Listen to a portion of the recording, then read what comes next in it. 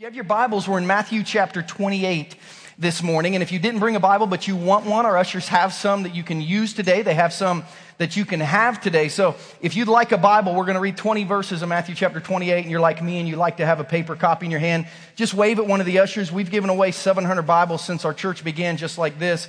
So if you need one today and you don't know where yours is, just put your name in this one and keep it. It's yours to keep, and go home and start reading about Jesus in Matthew chapter 1, because we're calling 2014 at Journey the year of Jesus. We started the very first Sunday of January this year, and we said it's going to be our goal this year to get to know Jesus a little better, who he was, what he said, what he did, what he stood for, because if we want to be followers of Jesus, we should probably know who he is. And we started this year with the mission of Jesus. We took 10 weeks with the Sermon on the Mount, and we said, here's what Jesus said he came to do. And then during Easter, we looked at the ministry of Jesus behind the veil, and we said, Jesus has literally created a path for us to have a relationship with the God of the universe.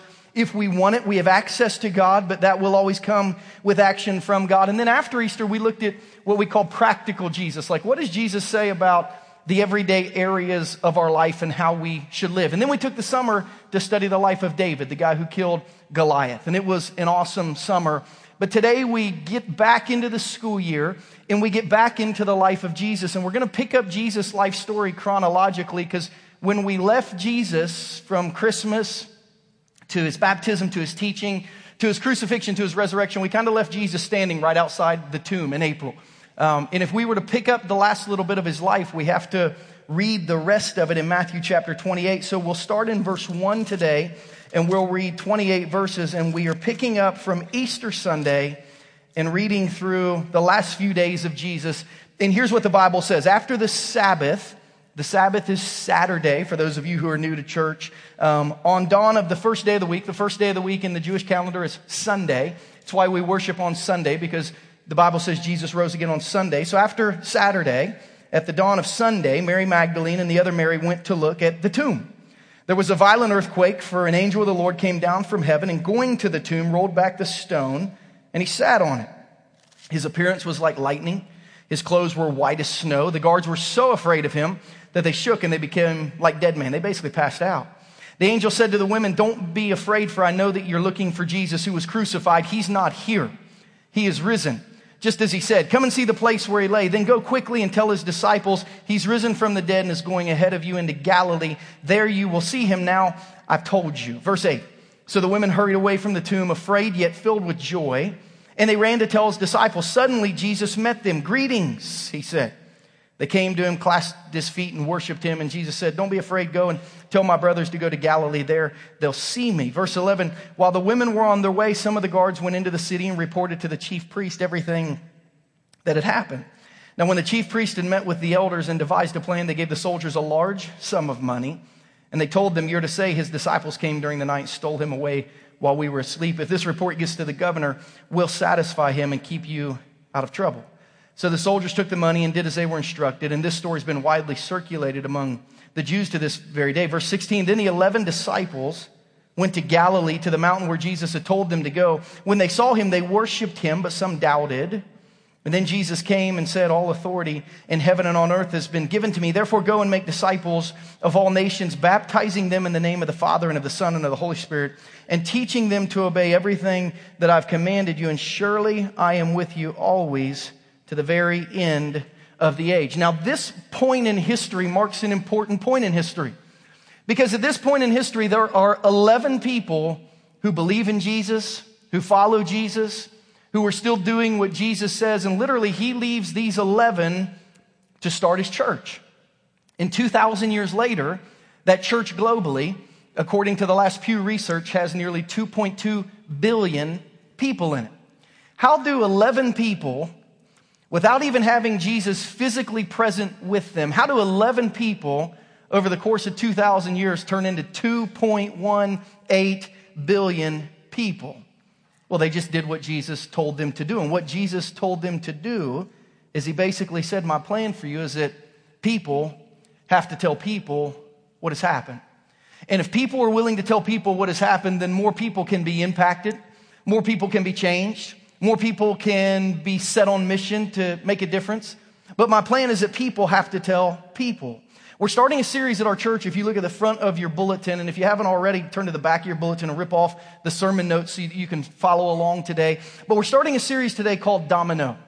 In the thought of this series, Domino, our subtitle of the series is Fall into One. The thought of Jesus' plan for humanity, hearing about and being impacted by Jesus, was literally that people would fall into people just one at a time. And I don't know if you've ever seen like those like domino competitions where they have thousands of dominoes set up and all different kinds of shapes and object type stuff, and they flick one and one falls and then thousands fall. This was Jesus' plan.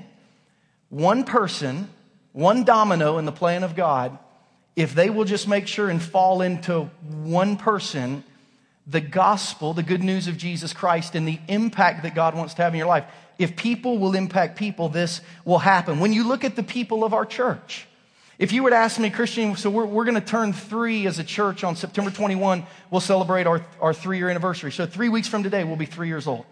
If someone were to say, Christian, how would you summarize your church going from 15 people meeting in your living room to over 500 coming on Sundays? How'd you do that? I would say people told people.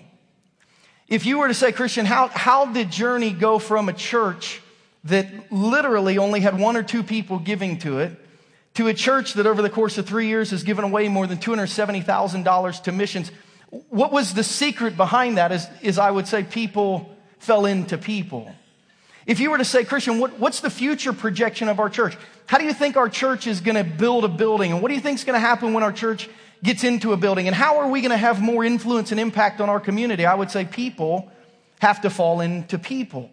The only way our church has gotten to this point, and the only way our church will keep moving forward, is if every person takes ownership of impacting people in their life, like dominoes, one at a time.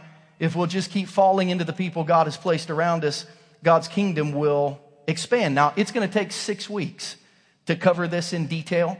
I mean, it's going to take 6 messages to kind of really unpack biblically the direction and then the real practical instruction that our lives are supposed to take as Christians.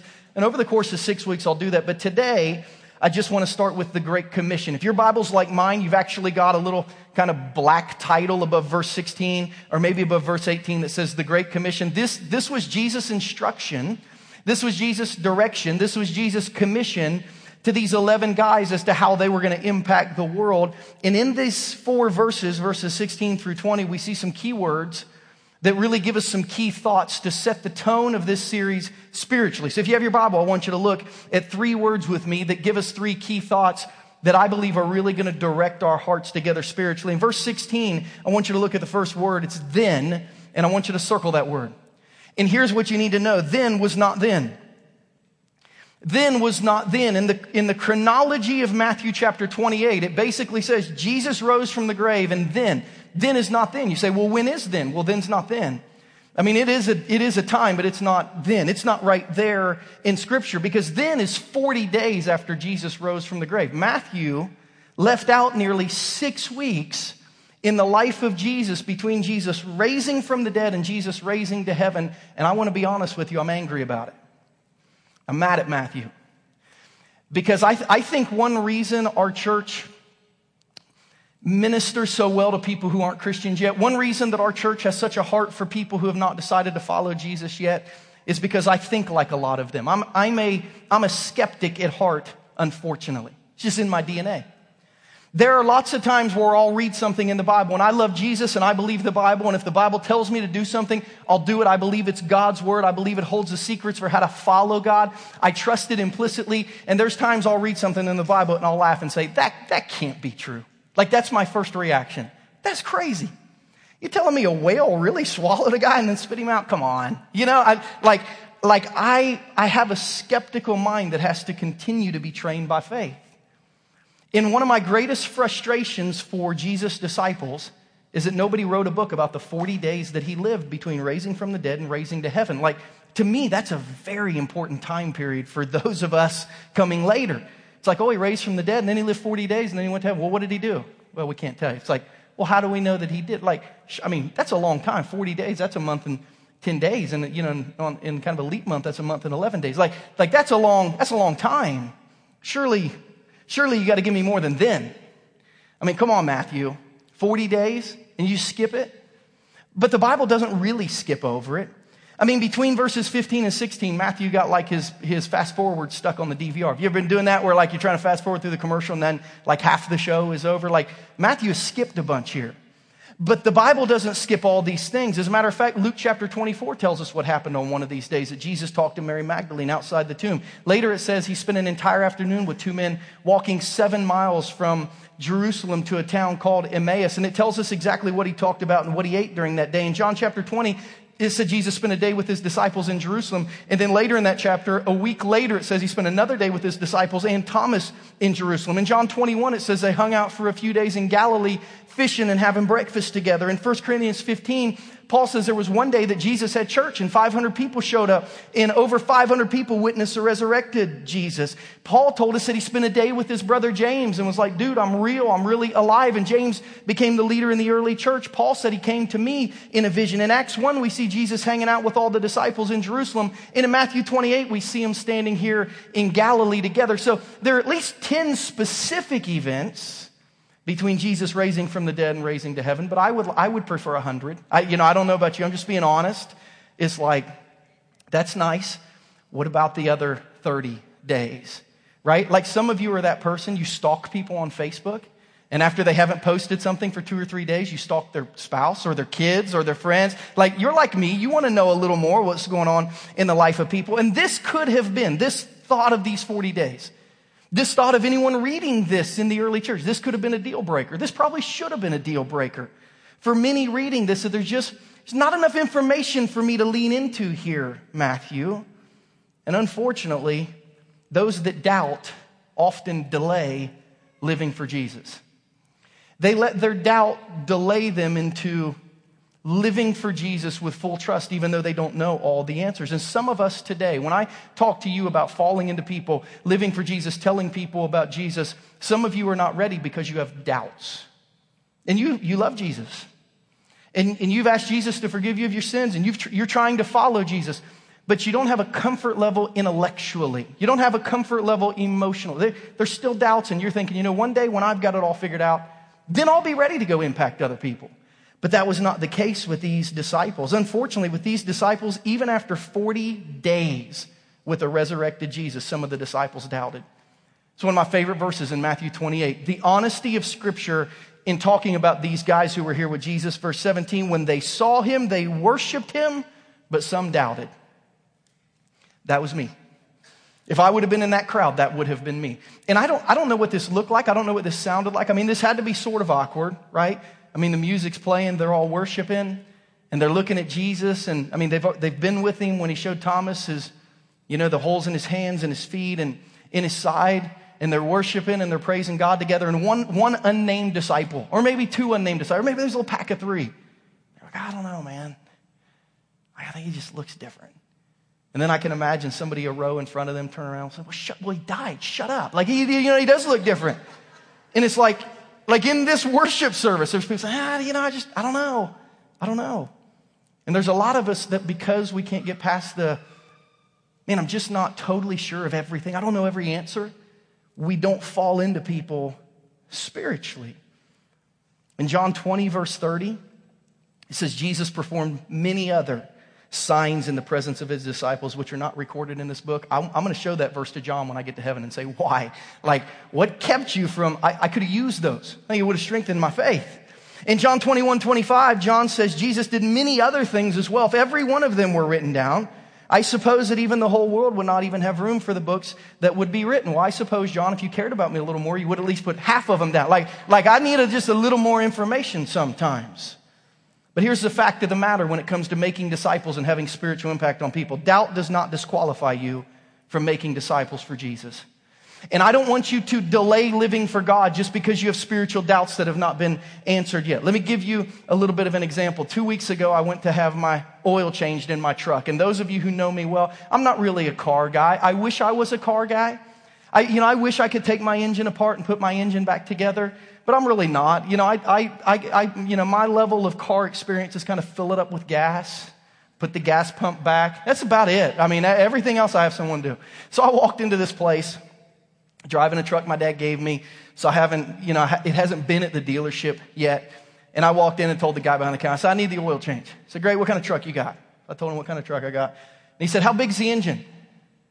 And I looked at him and I said, oh, he's probably like that. But he looked at me like I was the stupidest person he'd ever seen in his life. I mean, honestly, he really looked down on me. And he looked at me and he said, is it 4 or 6 cylinders? And I looked at him and I said, probably. like, was that either or? Like, I don't know. I was like, man, here's what I know. I got a debit card, has my picture on it and a number.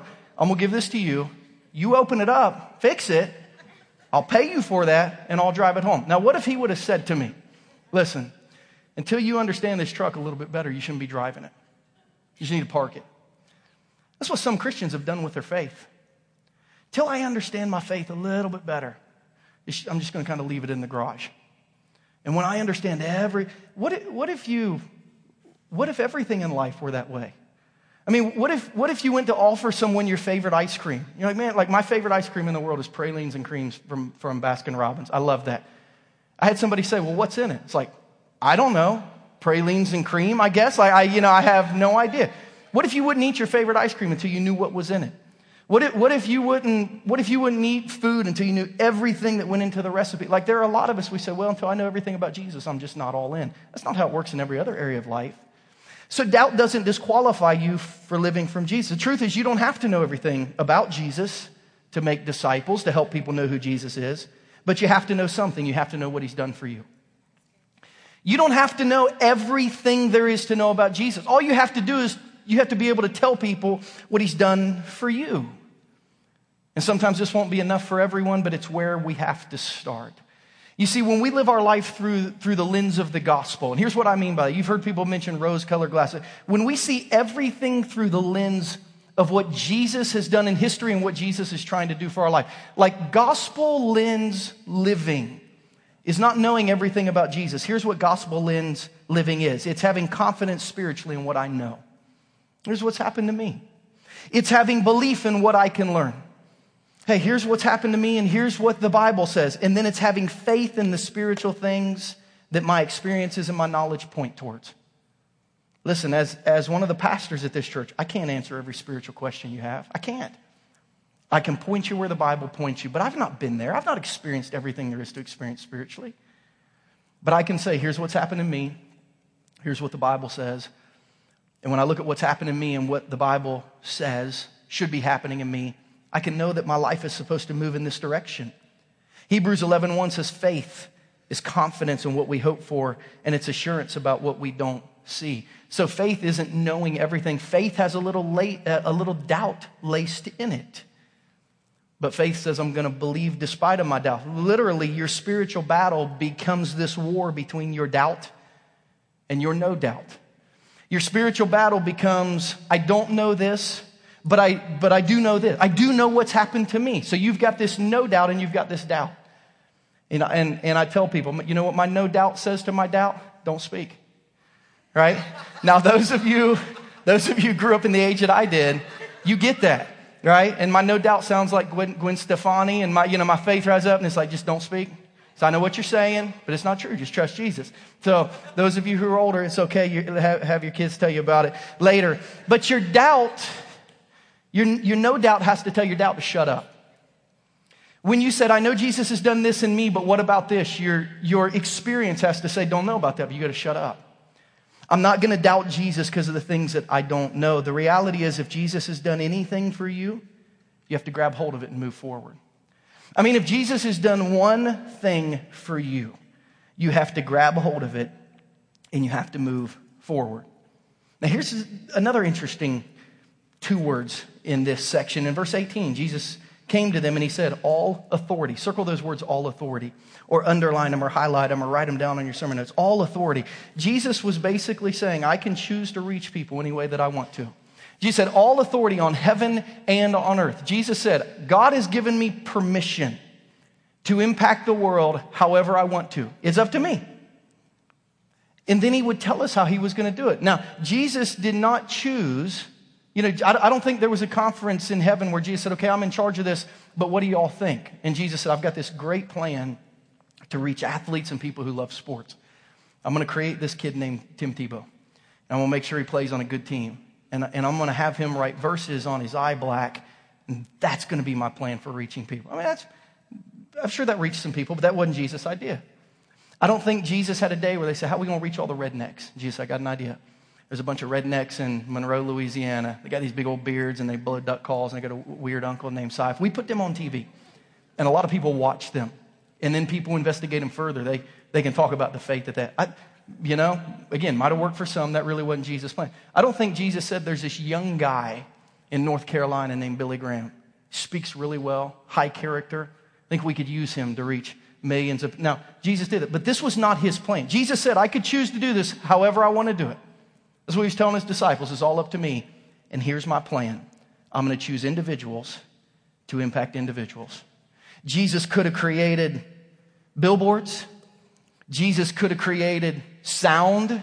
Jesus could have created the internet if Al Gore wouldn't have beat him to it. Like Jesus could have done like whatever he wanted to do, right? I mean, Jesus said, I can choose to impact people any way that I want to impact people. Here's my idea. Individuals are going to impact individuals. And here's how it's going to happen. Number 3, in verse 19, Jesus says, therefore, go and make disciples. This was Jesus' idea for reaching the world, that every individual, not just the Tim Tebows, not just the Billy Grahams, not just the preachers, not just the small group leaders, not just the student leaders or the Sunday school teachers, that every individual would go and help people learn about Jesus. Now, here's the reality. Most Christians say no to go.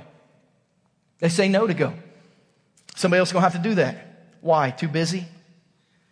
Too uncomfortable? Don't really like to talk to people about spiritual things? I don't know enough. If I had more answers, I might, but I don't want to look stupid. I have doubts personally, and until I don't have any doubts, I don't know how I can talk to anyone else about their faith. Maybe you're waiting on Jesus to do more for me. When Jesus comes along and he does this for me, maybe then I'll do that for him, but I need Jesus to do a little more in my life first. But I think most Christians say no to go because they misunderstand the word. I mean, in reality, I think most of us, we're just too busy. It's like, yeah, one day I'll do that. But we say no to go because go is inconvenient. But go is not the best word for this. Jesus did not speak the word go in the English language, and Matthew did not write this in the English language. It was in the Greek language. And the best translation for what Jesus said was not go, but the best translation was as you are going.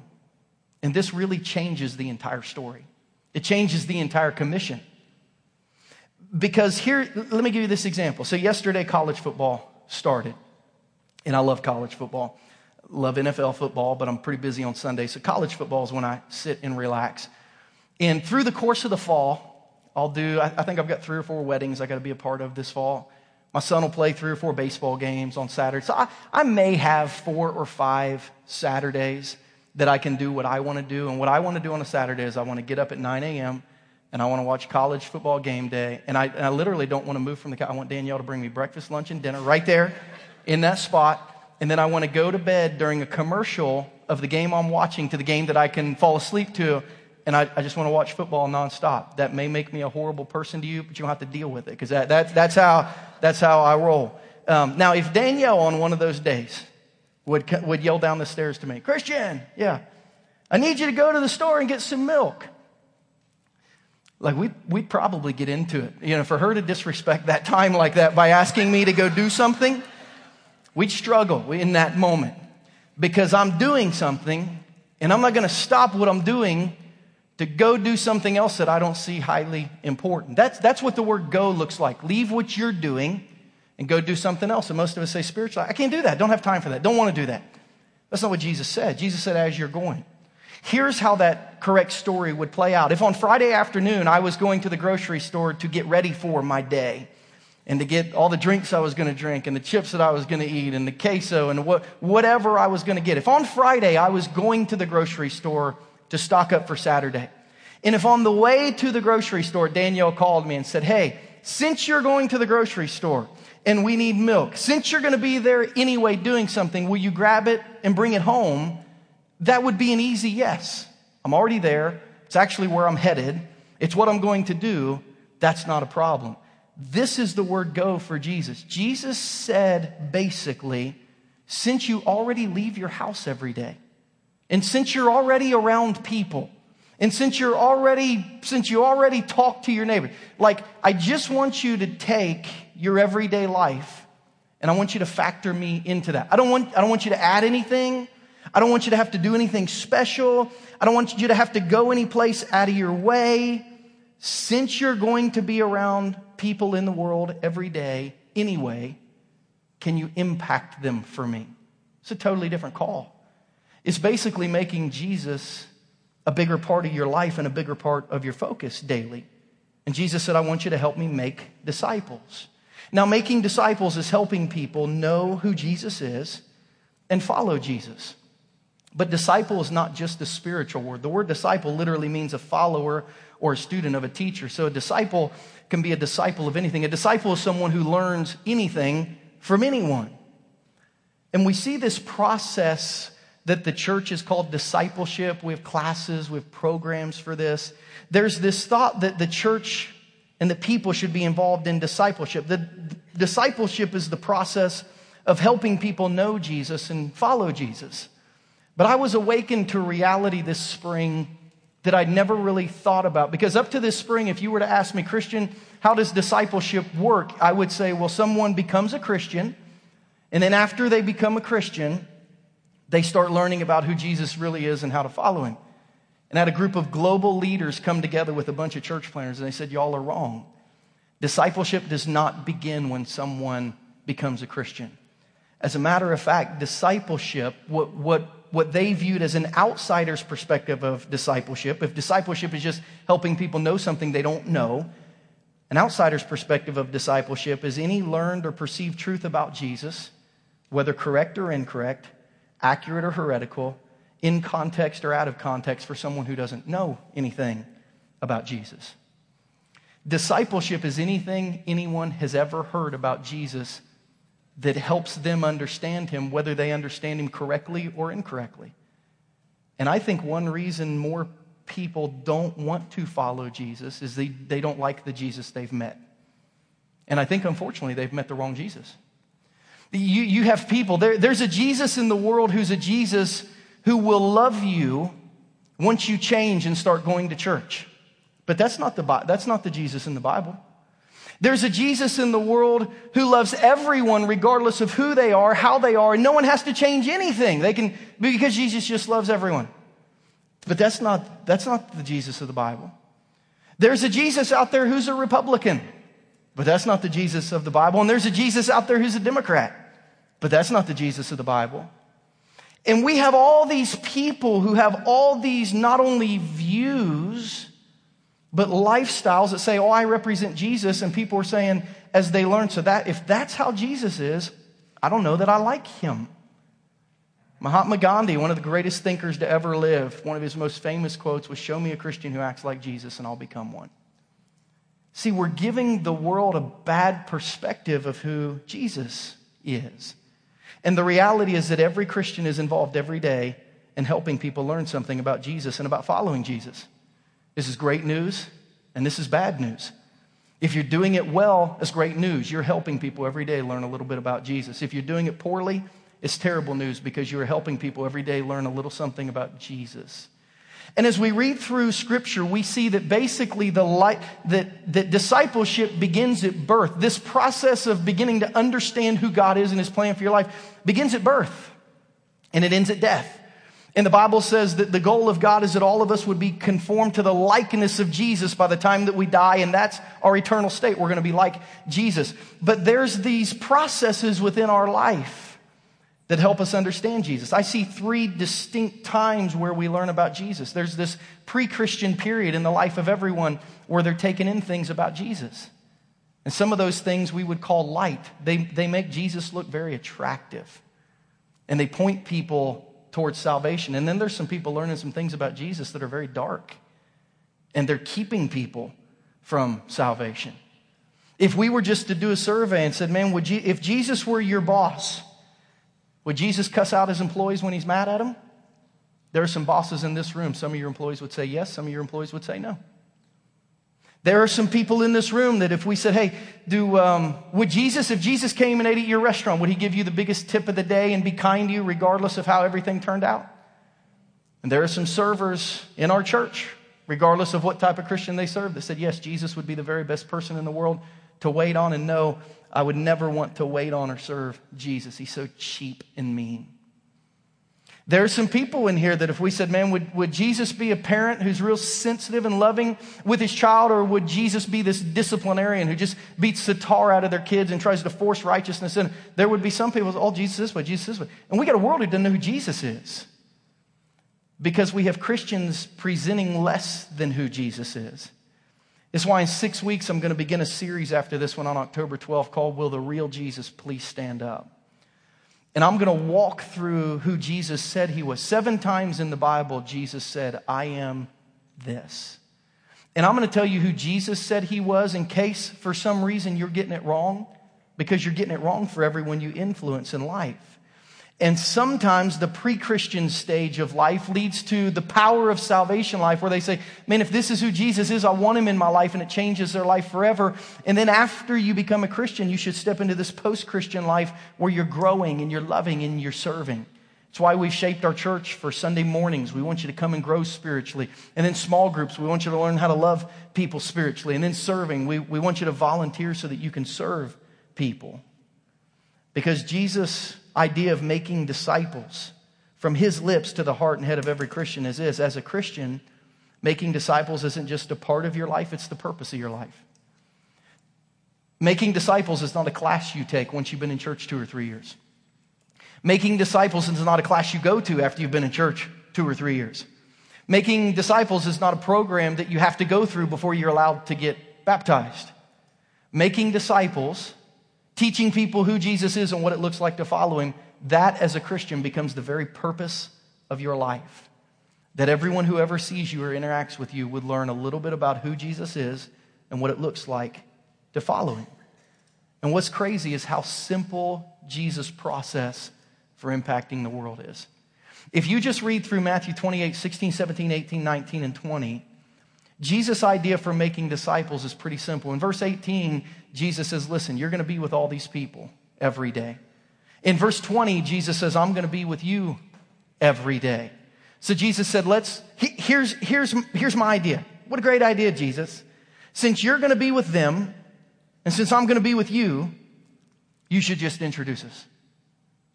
This is how simple Jesus' plan is for reaching our neighbors, the parents on our kids' sports teams, the people we work with, the people who go to school where our kids go to school, or that we work for, or people who work for us. Jesus said, here's the thought.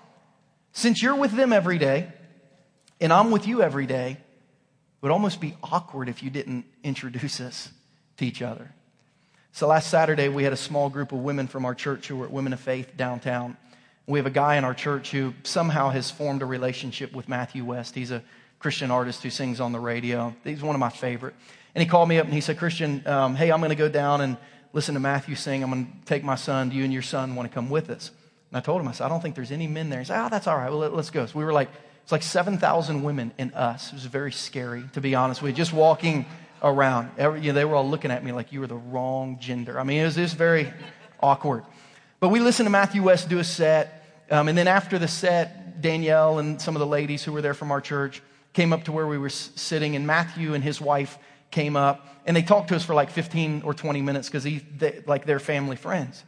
And the guy I was with introduced me to Matthew, and for like 10 or 15 minutes, there were 3 or 4 of us who were just talking to him about what his next tour was, what his next album was, how he gets ideas for his songs, just kind of talking to this guy.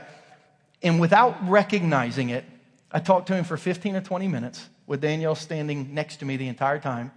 And then he had to leave to go sign books and CDs and all that stuff. And when he left, Danielle kind of yanked my arm and she said, why didn't you introduce me to him? And I said, I thought that I did. And she was like, no, I was right here the whole time. And you were talking to him the whole time. And you never stepped back and why didn't you introduce me to him? I'm telling you, man, I started putting together this message and I thought, how many people one day are going to get to heaven? And Jesus is going to tug on their sleeve and say, why didn't you introduce me to your friends? Like every day when you were with them, like I was right here beside you, I was just waiting. Like every day you were with them, I was with you. I was like this third wheel, I was just waiting. How come you never introduced us? And Jesus is saying, listen, you're going to be with them, I'm going to be with you. Won't you step back and say, hey, have you met my friend yet? And if we can get to the place where we see impacting people for Jesus, not as holding a sign or knocking on doors or going and challenging someone with eternity, but if we just see it as, man, all these people are in my life, and every day I'm with them, and every day Jesus is with me, and if I would just work to try to introduce them to each other, man, it could radically change their life forever. And don't make your friends call you at the end of their life, and they won't, but if they spiritually could, I think they would, and say, man, are you telling me every day Jesus was with you and you never told me about it? You never introduced me? Why would you do that? We got to get focused and intentional on helping people in our life know who Jesus is. You see, in Jesus' church, everybody is important. In Jesus' church, everyone serves each other. In Jesus' church, everyone ministers to one another. And in Jesus' church, everybody makes disciples. Everybody sees it as their role to help introduce the people in their life to who Jesus is. Not all of them will say yes. We can't force people down. But if people have the right spiritual temperature and we will fall into them spiritually like dominoes, they will fall and the kingdom of God will just keep expanding. Now, next Sunday, I'm going to give you one of the most practical tools and outlines that I have ever seen in my life. And they've just come to me in the last 6 weeks. A pastor taught me one of them, and another pastor gave me one of them.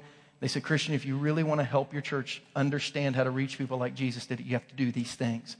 So I'm going to give you the most practical way on planet Earth to take one person in your life and over the course of a year, line yourself up next to them so that spiritually you can fall into them. Who knows what decision they'll make?